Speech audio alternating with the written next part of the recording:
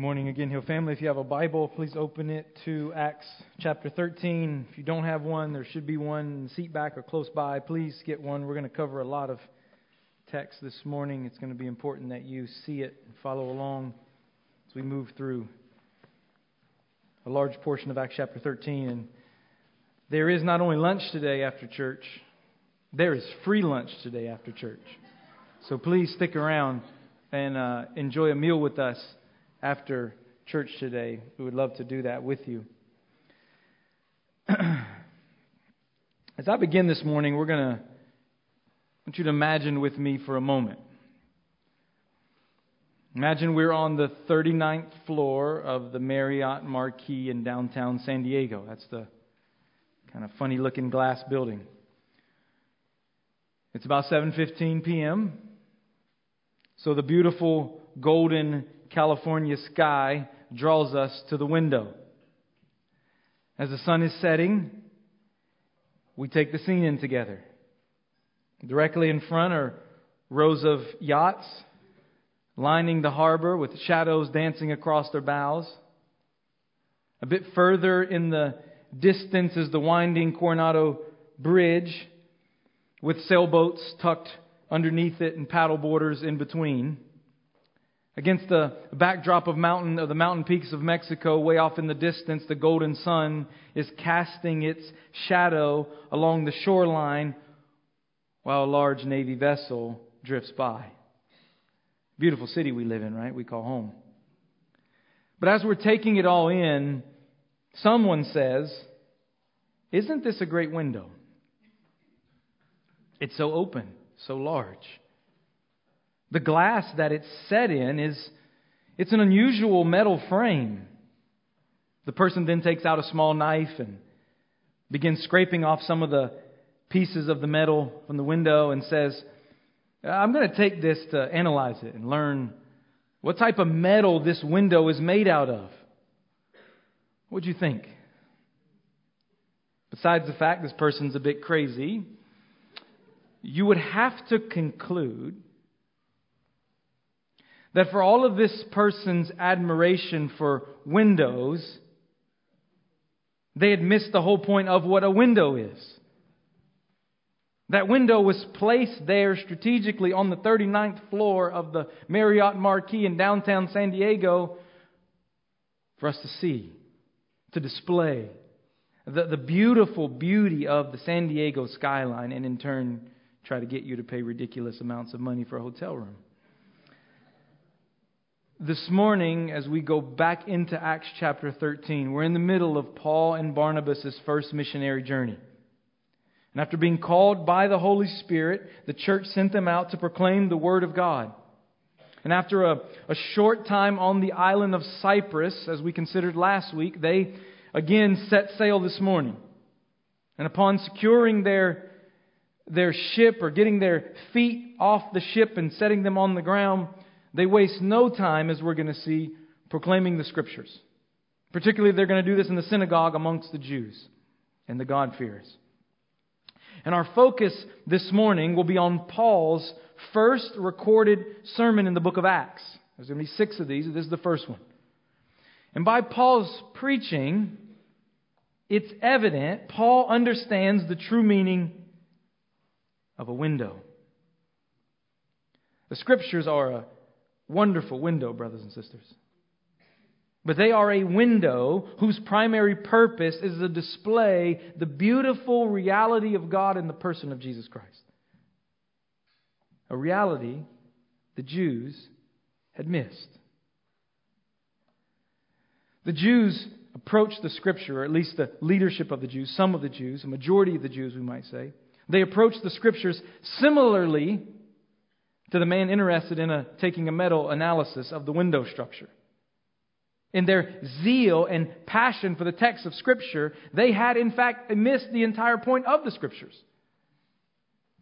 Speaking to the religious leaders in John chapter 5, verse 39, Jesus said, "You search the Scriptures because you think that in them you have eternal life. And it is they that bear witness concerning about me."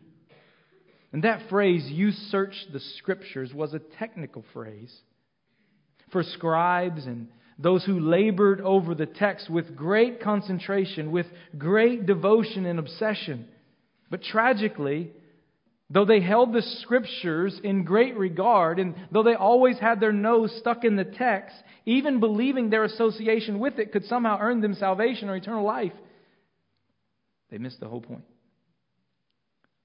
They dissected the Scriptures, diagnosed the Scriptures, and even memorized the Scriptures. But they failed to truly gaze into the Scriptures to see the beautiful realities of God in the person of Jesus Christ. Paul's going to enter the synagogue this morning where the Word of God is open, where the Word of God is honored, where the Word of God is being taught. And when given the opportunity to speak, Paul redirects everyone's attention away from the window frame by forcing them to see, to gaze upon the beauty of Jesus and Him, His person, His work as the true fulfillment of history itself. And we learn that Jesus, in this sermon of Paul, we learn that Jesus is the point and promise of redemptive history and the Savior of all who believe in Him. Jesus is the point of it all. And He's what the whole redemptive history promised what was coming. And He's the Savior of everyone who believes in Him. Now, given the length of this text, our focus this morning is going to be where we left off last week from verse 13 all the way down to verse 43. You'll understand why I'm not going to read it full stop before we begin. We'll take it apart as we go. But I'm going to pray for our time before we do that. So let's bow our heads one more time. Father, we thank You for Your Word. God, even in that opening illustration, that setup, I pray in what we do now will not just be pulling out details, will not just be dissecting language and grammar and following the argumentation of Paul. It will be to do all of that to the end of seeing the beauty of Jesus. God, when we see the beauty of Jesus, we're changed. So change us, Lord, by Your Word, through Your Spirit, for the glory of Your Son. In Jesus' name we pray, amen. What began, we've made it through chapter 13 in Acts. What began with a small group of about 120 really unimportant disciples has begun to turn the world upside down. Upon Jesus' death, resurrection, and ascension into heaven, He sent, just as He promised, He sent His Holy Spirit to empower His people to bear witness to Him, beginning in Jerusalem, into Judea and Samaria, and on to the ends of the earth. The birthing of that story is what we've been witnessing thus far in the study of Acts. The power of the risen Christ is advancing through the preaching of the gospel. That's the point. And as we've been moving through this story, an important transitional moment took place, starting in 10. We're still in the middle of it, on through 15. The message of Jesus moved from what seemed like merely a subcategory of Judaism to a message for all people, uniting both Jew and Gentile in Christ. By the end of Acts chapter 10, God made clear the door was open for the Gentiles to come to faith in Jesus. And furthermore, Gentiles could walk through that door as Gentiles, not having to become Jews. Just as He promised, Jesus is advancing the Great Commission through His church. The gospel is going forth. People are coming to Christ. Churches are being started. And missionaries are being sent out to preach the message of Jesus to places never thought of before. Antioch of all places. Modern day Syria. The Spirit commissions the church to send out Paul and Barnabas on their first missionary journey to take the gospel message even further into Asia Minor. After proclaiming the Word of God on the island of Cyprus last week, they're being led by the Spirit, they set sail again this morning. Which brings us to chapter 13, verse 13. Focus of our sermon text this morning is a sermon this morning by the Apostle Paul. But before Paul can stand to preach, an unexpected turn of events takes place. There's a pathway upon which Paul has to get to his proclamation. It will kind of be my first heading here, is the pathway to proclamation. So Paul, Barnabas, and John, Luke threw that in last week. John was there. They set sail for Paphos, headed to Pamphylia in southern Asia Minor, around 400 miles from Jerusalem. And from there they head north to Antioch in Pisidia. However, in the midst of this journey, some conflict arises. It says verse 13, now Paul and his companions set sail from Paphos and came to Perga in Pamphylia. And John left them and returned to Jerusalem. But they went on from Perga and came to Antioch in Pisidia. Without commentary, Luke tells us that one of their companions, John, turned back to Jerusalem. Doesn't seem like much of a detail here. He turned back. And while much speculation is offered, if you want to read it, go grab some commentaries and start reading it. You'll find a lot of ink spilled, but guess what? At the end of it, we honestly just don't know what happened. We can speculate all we want. We don't know why John turned back. What we do know is how Paul did not approve of this. In Acts chapter 15, when Barnabas wants to reunite with John and bring him along for another trip, Paul is against this. And the reason he gives is in verse 38. He says, was because John, he says, withdrew. Or maybe your translation has, he deserted us. In other words, there was a conflict that happened here. John's leaving was unacceptable to Paul. Paul saw it as an abandonment to the mission. He saw it as abandonment to the commitment that John had made. This was a serious issue for Paul that would lead eventually to the somewhat separation of Paul and Barnabas for a season. Barnabas, being the peacemaker, being the encourager, being the man that we know he is, as we looked at last week, he's going to affirm John again. And he's going to team up with him. While Paul is going to therefore start teaming up with Silas and going forward as two kind of separate teams in Acts chapter 15. So while details of what took place are missing, it's obvious conflict was a part of this first missionary journey. And that seems kind of wild to us. Like being sent out, empowered by the Holy Spirit on this most important task, which will produce great spiritual fruit, these men experienced real conflict at the beginning. It's very important that we don't over-spiritualize the life and ministry of the apostles. They were normal brothers. Uniquely called by God, yes. Uniquely with a call that we don't have, yes. But uniquely called by God as sinners in the middle of their sanctification. Just like you and I. And if they had trouble and relational conflict in their work, why would we believe there would be none in ours? If the Apostle Paul was not immune to relational conflict in ministry, then we are not dealing with reality to think that we won't have it as well. But that's not the point. The point is this. The trouble and conflict did not deter them from the mission. The next line says what? But they went on. They continued to preach. They continued to see people come to faith in Christ. They continued to establish churches. Conflict is inevitable in life, brothers and sisters. Conflict is inevitable in Christian ministry, brothers and sisters. Why? Because you're involved in it. And I'm involved in it. The question is, how do we deal with it?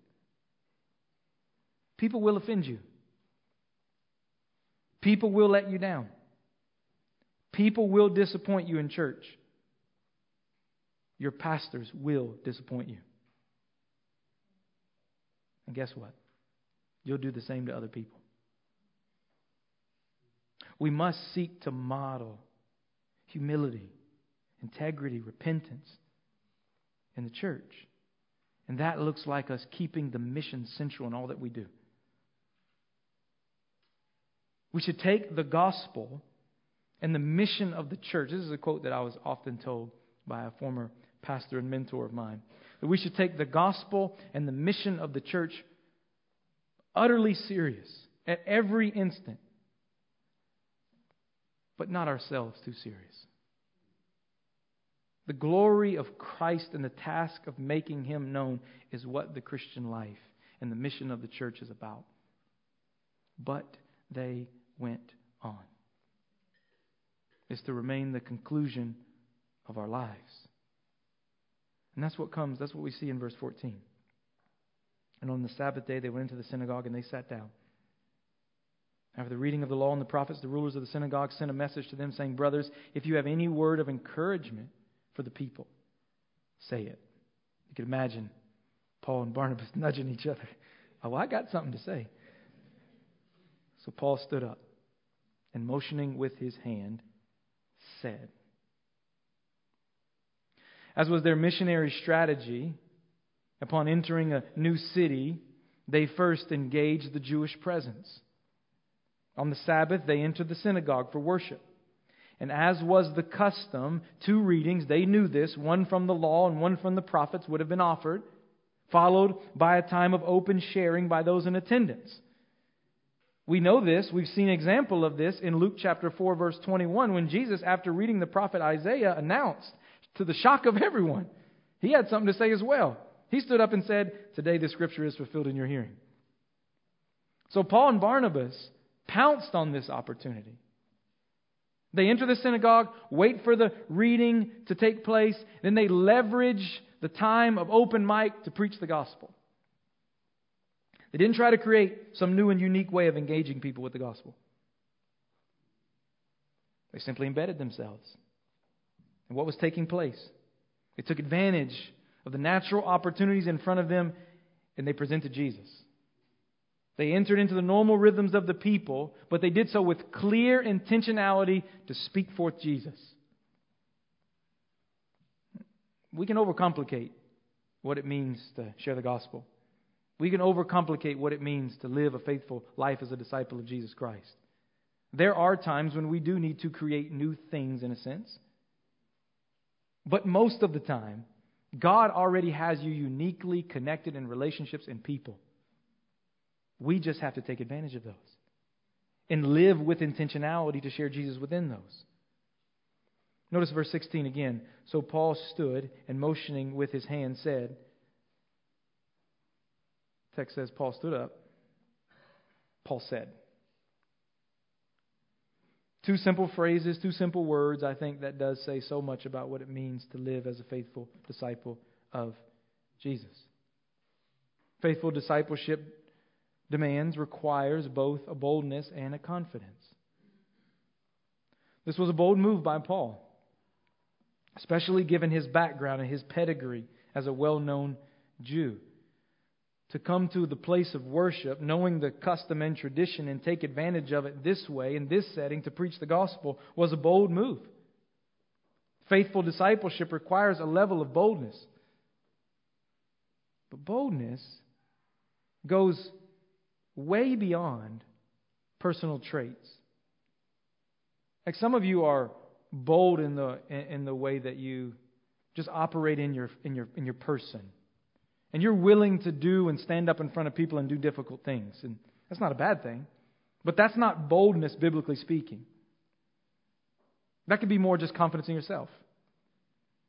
And in fact, it could be the opposite of boldness that the apostles display here.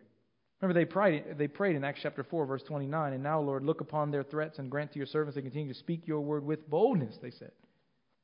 So they knew boldness was something unnatural to them. They knew that boldness required a supernatural means in their life. We need boldness to stand and speak. We need boldness to enter into places and share the gospel. But biblically speaking, boldness stems from a confidence in the gospel. That's what Paul demonstrates in his life. Paul's boldness stemmed from his belief that the gospel is the power of God unto salvation for everyone who believes. For the Jew first and the Greek. Paul believed that all who call upon the name of the Lord shall be saved. Paul believed that man is born not of perishable seed, but of imperishable, through the living and abiding Word of God. Paul's boldness came from that. A confident belief in the power of the gospel. Do we believe that, church? Do you believe that? Do you possess confidence? Not in your ability to perfectly proclaim the details of the Bible, but a confidence that God's power can and does operate through the means of our simple proclamation of Jesus. Contained in our proclamation of the gospel is the power of God unto salvation, the Bible says, because God is at work through His people. Do we believe that? Or do we tend I'll call myself guilty, do we tend to predetermine who will accept Jesus, who will not accept Jesus? Do we tend to predetermine how God will tend to work and who He will tend to save and not save? If so, no matter how loud and upfront, or let me say loud is not a good word, no matter as how willing you are to speak, that's not boldness at all. Boldness and faithful obedience as a disciple of Jesus begins with true confidence in the power of the Word of God, in the power of the gospel.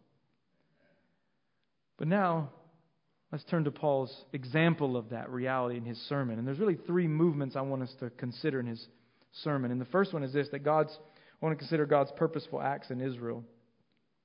Paul stands to deliver his message and address his audience. And he addresses them, men of Israel, and you who fear God. He says, listen. God-fearers is a technical term here for Greeks who revered the God of Israel. Remember Cornelius, the first Gentile convert, was referred to as a God-fearer. This description shows up again in verse 26, sons of Abraham and those who fear God. In verse 17, Paul begins his discourse with a rehearsal of God's purposeful acts in redemptive history through Israel. He says, the God of this people Israel chose our fathers and made the people great during the stay in the land of Egypt. And with uplifted arm, He led them out of it. And for about 40 years, He put up with them in the wilderness. After destroying 7 nations in the land of Canaan, He gave their land as an inheritance. All this took about 450 years. Notice Paul's collective language there. He says, our fathers. Well, Paul begins with the initial and really foundational narrative of the Bible. God created a people through Abraham. He made a promise to bless them and to make them great. And upon their enslavement in Egypt, God fulfilled His promise by making them as numerous as the sands of the sea. They multiplied under the hand of Pharaoh. They became a great nation, and then God rescued them through His mighty hand from slavery in Egypt. And then He brought them into a new land under the leadership of Joshua that they might serve and worship Him in their own place. And this came at the hand of their sovereign, gracious God. The language there is important. God chose Israel. God made them great. God led them out of slavery. And after He put up with them for 40 years in the wilderness, God destroyed 7 nations. And God gave them their land as an inheritance. God did all this. Verse 20. And after that, He gave them judges until Samuel the prophet. Then they asked for a king, and God gave them Saul, the son of Kish, a man of the tribe of Benjamin, for 40 years. And when He had removed him, He raised up David to be their king, of whom He testified and said, I have found in David the son of Jesse a man after my heart who will do all my will. Now, Paul's play-by-play of Israel's history is going to take a turn at King David. He described God's action as removing Saul. Remember, the people asked for a king, and they were told not to do that because they already had a king. God Himself was their king. But they asked for a king so they could be like the other nations, and God granted their request. But then God removed Saul, important language here, and He raised up David to be king. And in David, Paul points out God found a man after His own heart, a man to accomplish His very will. But then from David, Paul leaps over thousands of years of history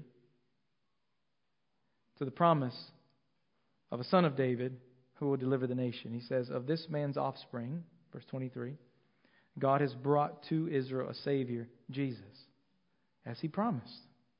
Before His coming, John had proclaimed, he goes to John the Baptist here, before His coming, John had proclaimed a baptism of repentance to all the people of Israel.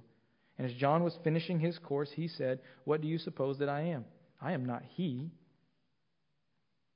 No, but behold, after me one is coming, the sandals of whose feet I am not worthy to untie. The history of Israel peaked economically, socially, but most importantly, theologically, through the kingship of David. All the promises of God came to bear on the person and, more importantly, the throne of David. As we've been reading through Chronicles and the Psalms, which has been our Bible reading plan as a church. It's been really fruitful.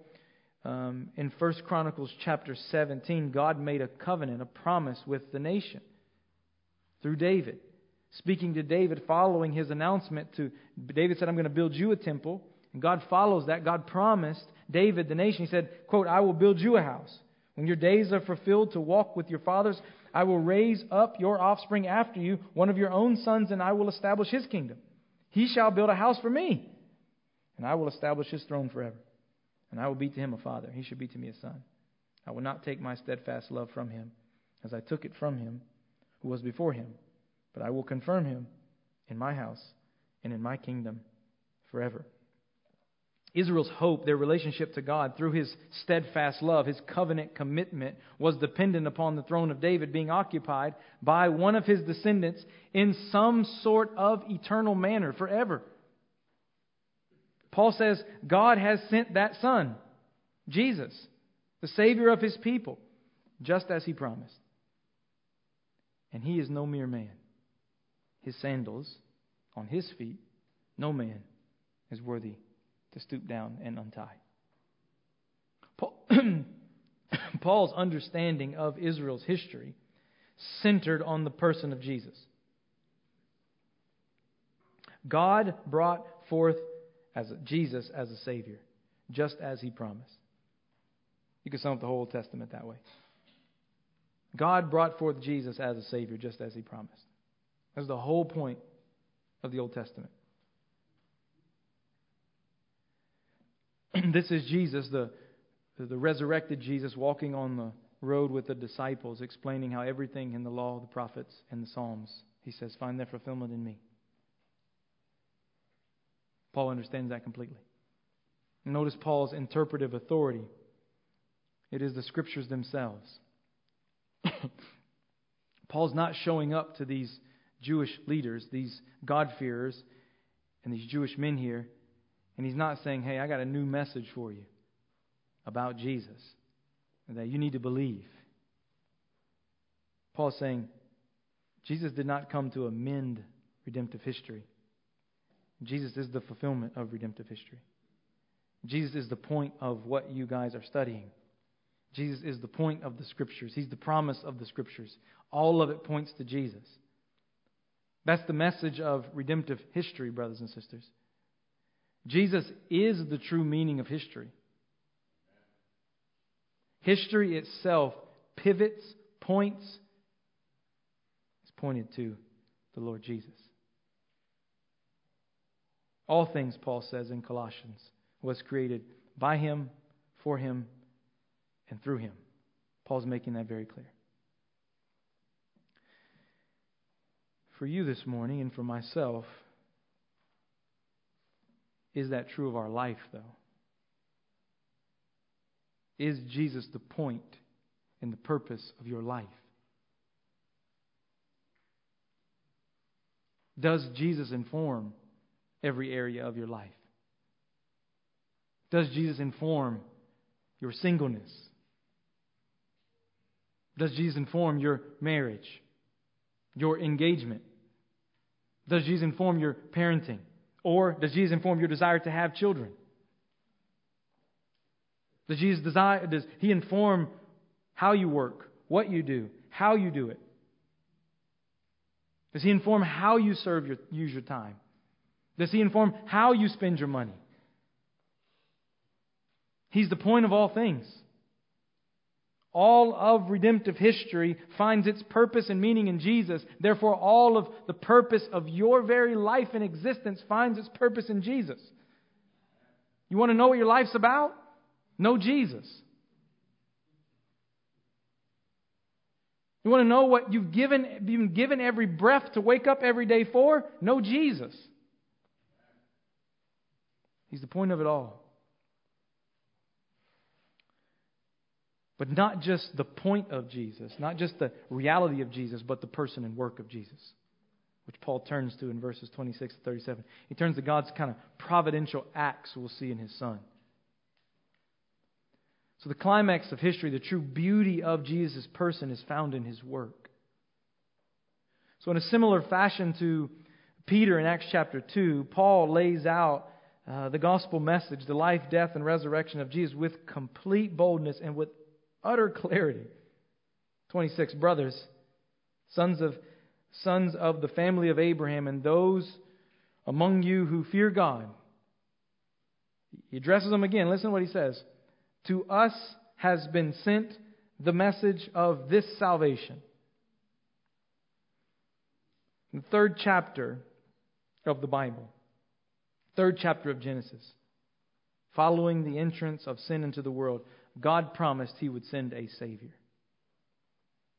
The first gospel good news announcement was issued to the serpent, that a male child would be born. And though the serpent would bruise his heel, this child with a bruised heel would therefore deliver a death blow to the serpent. The rest of the Bible is the unfolding of that promise, which finds its fulfillment in Jesus. Jesus is the seed of Abraham's blessing. Jesus is the true descendant of David. Jesus is the prophesied lamb that was slain. Salvation has come in Jesus. Salvation has come to the Jews in Jesus.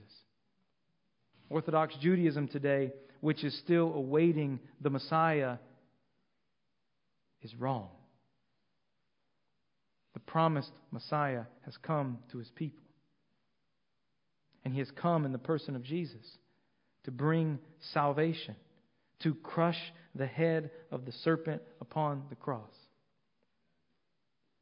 And He was rejected by His people. Verse 27, for those who live in Jerusalem and their rulers, because they did not recognize Him nor understand the utterances of the prophets. They didn't understand the Bible, which are read every Sabbath.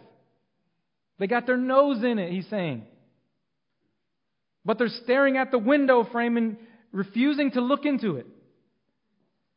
But their rejection actually was fulfilled by their condemning Him. Those who knew the Scriptures and were called to lead the people by the Scriptures rejected Jesus and therefore rejected the Scriptures which testify of Him.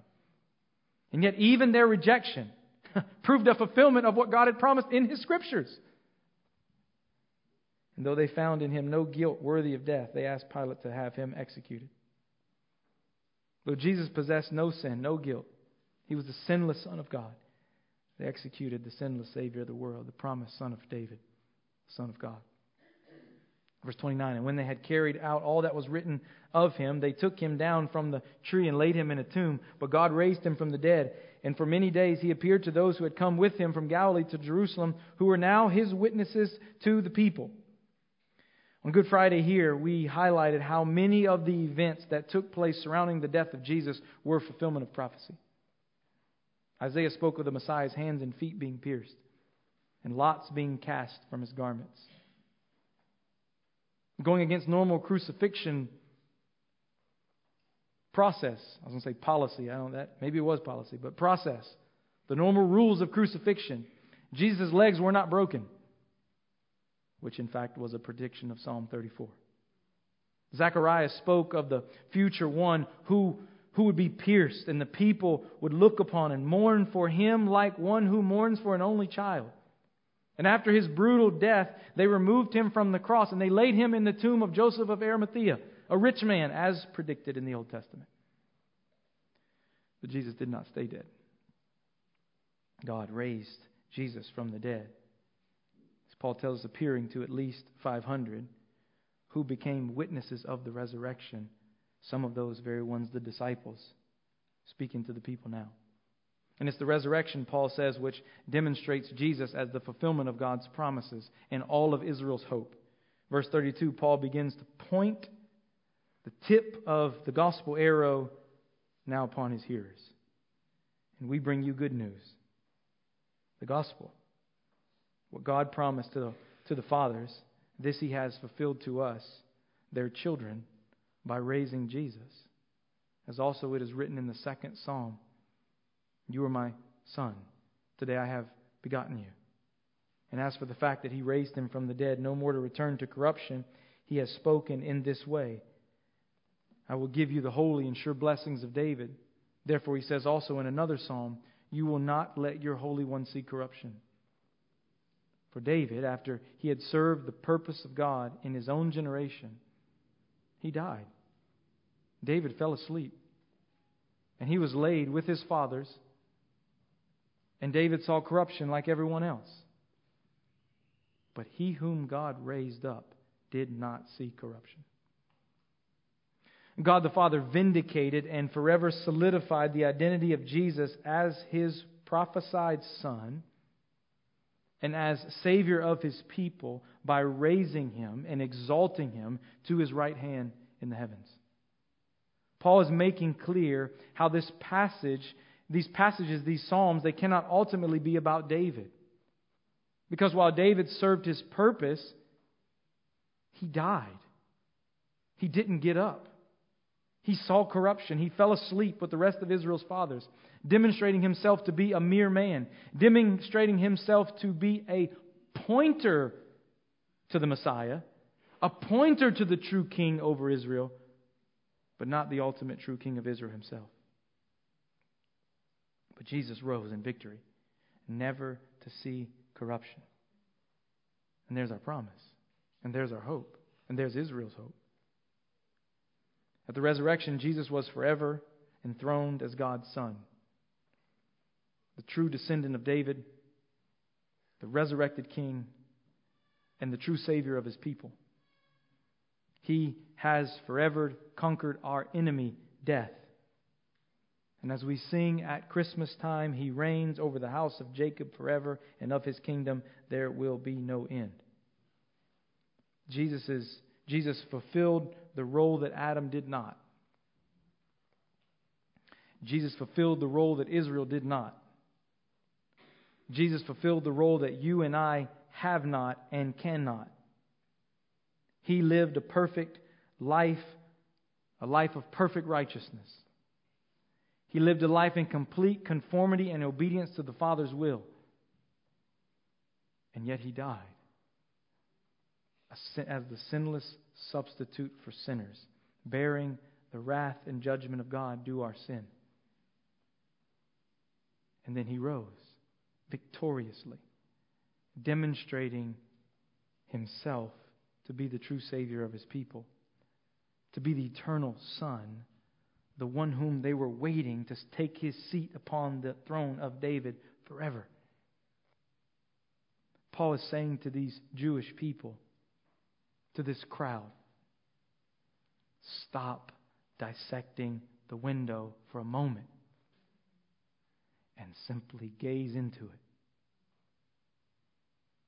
and see the beautiful reality of Jesus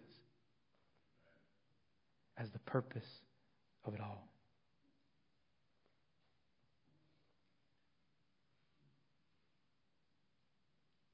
Do you do that enough? I was so convicted by this passage this week.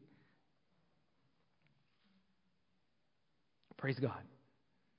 Because of your faithful giving, I'm paid to study the Bible, to dissect grammar, to follow lines of argumentation, to cross-reference, to look at original language, to try to do the best I can to study the text. But I was not brought to tears this week as I was looking at Jesus. He is the Son. He is the radiance of the glory of God, the exact imprint of His nature. He is the one who upholds the universe by the word of His power. He is Jesus, our beautiful Jesus. He is the point of all things. Do you know Him? I mean, I'm asking you honestly. Not know about Him, not trying your best to scratch at the window and figure out the details. Have you seen the beautiful, lovely, resurrected Jesus? Is He Lord of your life? That's the point of it all. And Paul's going to make that plea next. So we see next the plea for salvation to all peoples. It's not enough to simply know and believe who Jesus is. Jesus demands repentance and faith. Because He is holy and righteous and true and we are sinners, we can't come to Him apart from repentance and faith. Paul now offers a plea for the people's belief in Jesus. Though the good news was given, he says, and rejected by Israel in the past, second chance is leveled here. He lays it before them again. Paul offers the plea for the forgiveness of sins through belief in the person and work of Jesus. And he says, for this, a great reversal will happen. For them and for you. If you accept Jesus, this great reversal is offered to us. Enslavement to sin and our attempts to earn our righteousness is replaced with freedom and a true worth and value and a righteousness of God. Verse 38, let it be known to you, therefore, brothers, that through this man's forgiveness of sins is proclaimed to you, and by him everyone who believes is freed from everything from which you could not be freed by the law of Moses. The law of Moses here is a reference to the consequences of sin. The law is good and righteous and true. It comes from a good and righteous and true God. But it reveals that we are not good, righteous, and true. It reveals that we're sinners. The law reveals our sin. It testifies to our just condemnation in our sin. But through Jesus, belief in Him, we can be forgiven, freed from the condemnation of God, and declared righteous before God. This message of grace stands against the backdrop of God's impending judgment, though. Verse 40. Beware, therefore, lest what is said in the prophets should come about. Look, you scoffers, be astounded and perish. For I am doing a work in your days, a work that you will not believe, even if one tells it to you. Paul knows the heart of man. The text he quotes here is from the prophet Habakkuk concerning the expression of God's judgment in the Old Testament to the fall of Jerusalem, which God judged His people in the past for their rejection of Him. The question sits on top of them and on top of us. Will He not in this age also judge those who reject the free offer of forgiveness through the work of His Son? Don't be fooled. The God of the Old Testament, the God of the New Testament are one and the same. If you reject the forgiveness of your sins through Jesus Christ, you are left, because of your own doing, to the wrath of God that awaits us. There's no middle ground in life. We like to believe that. We like to make that up. We like to say things like, well, yeah, I'm not actually following Jesus yet, but I'm also not condemned in my sin yet, or I'm not running away from God. I'm just haven't decided yet. John 3:16 is one of the clearest depictions of the love of God in the person and work of Jesus that we have in our Bibles. For God so loved the world. He loved the world in this way, such a magnanimous way, that He gave us His only Son, that whoever believes in Him should not perish but have eternal life. What a wonderful verse. I was able to quote that verse to someone last week and see them come to faith in Christ. A fascinating reality. For God so loved the world that He gave His only Son, that whoever believes in Him should not perish but have eternal life. But the reason that reality is so wonderful and beautiful is John 3:17. We stop there, and we should not. For God did not send His Son into the world to condemn the world, but in order that the world might be saved through Him. Whoever believes in Him is not condemned. But listen to what it says. But whoever does not believe is condemned already, because he has not believed in the name of the only Son of God. There is either condemnation now or forgiveness and eternal life in Jesus now. There's no middle ground. Do you know Jesus this morning? Don't be fooled to think you're waiting to decide whether you're going to accept reality of Jesus or then at that moment accept you want condemnation. No, the reality is the message of the gospel comes to condemn people now. We're currently sinners. God is currently holy. We are currently disconnected from Him in our sin. And in that moment, while we were weak in our sin, Christ died for us. And the message of the gospel stands of His free gift of His love and grace to you today. It's a plea. Receive the grace and mercy of Christ. As it went on, it says the people begged. these things might be told them the next Sabbath. Come back. And after the meeting of the synagogue broke up, many Jews and devout converts to Judaism followed Paul and Barnabas. As they spoke with them, they urged them to continue in the grace of God. There's a question here: is what does follow them mean? Does it mean that they truly believed? I think it does, because it said they continued. They asked them, told them to continue in the grace of God. I think they believed. So on this first missionary journey, Paul and Barnabas were sent out as with a clear mission. And at the heart of that mission is a message concerning Jesus. The heart of the church's mission is a message about Jesus. The missionary endeavor demands proclaiming the beauty of the person and work of Jesus. Jesus is not an option to be considered.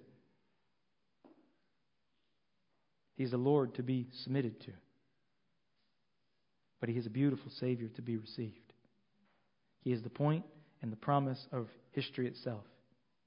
He is the true meaning of every event in history and every moment of your life. And I mean everything. The most vile and unjust events of history, the most wicked things that have happened to you, merely scream for the need of a Savior that God has provided. And all the beauties and wonders of this world are simply meant to strengthen our palate, to taste and see just how good and lovely our Jesus is. Psalm 27:4, David asked, One thing I ask of the Lord, that will I seek after, that I will dwell in the house of the Lord all the days of my life, to gaze upon the beauty of the Lord and to inquire in His temple. That request of King David has been fulfilled in the Son of David.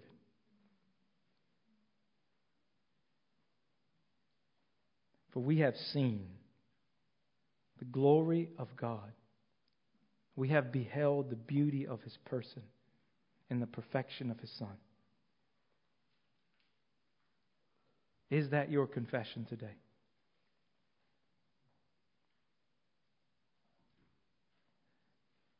We could say it this way, David's psalm. One thing I know,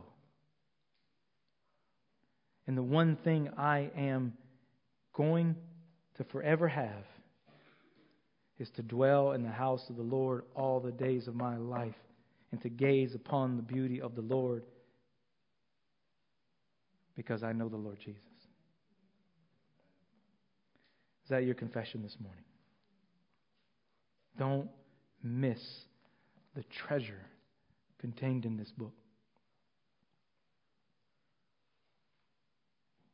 Don't be the one distracted by trying to analyze the Bible at the expense of experiencing its real purpose, the display of the beauty of Jesus. The real purpose, to reveal to you the perfection of Jesus through the person and work which unlocks everything about who you are, what your purpose ultimately is, the true meaning of history itself. See the beauty of God in the person of Jesus Christ. And if you don't know Him, repent, turn from your sin, confess what God knows to be true about you already, that you are not deserving of God's love. You're not deserving to experience His beauty. You're not deserving of eternal life. That's true for every one of us. That's our confession in sin. We're not worthy in and of ourselves. But our confession is that God has done something in His grace and His mercy to give it to us. Receive it. I leave you with a quote from the Prince of Preachers, Charles Spurgeon, from a sermon he quoted entitled, "The King and His Beauty." He's getting to the end of his sermon. As he often does, he's pleading with those who don't know Christ to come to Christ. But he's also pleading for Christians to further follow Christ. He says, "Fling wide then the portals of your soul. He will come with that love which you long to feel, He will come with that joy into which you cannot work, your poor, depressed spirit. He will bring you joy which now you have not.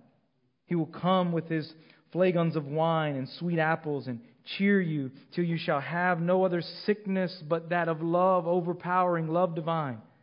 Only open the door then, but have no other sickness than that of love. Only open the door then to Him. Drive out His enemies. Give Him the keys of your heart, and He will dwell there forever. And your eyes shall see the King in His beauty. Father, we love You. And we love You because You first loved us. And we love You because You were altogether lovely.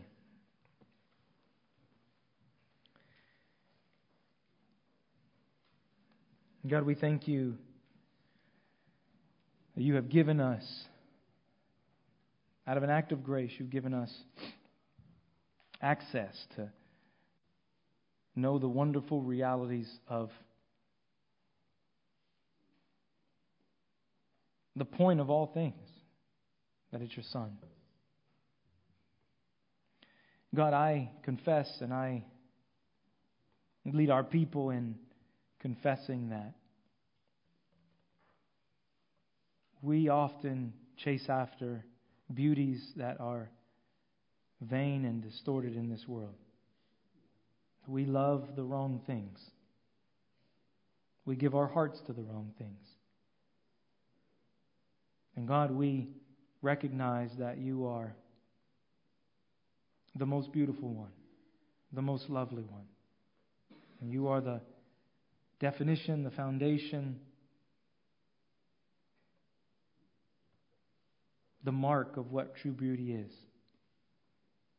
And God, we thank You for Jesus. We thank You for who He is. We thank You that in Him we see the glory of Your person and the perfections of Your reality.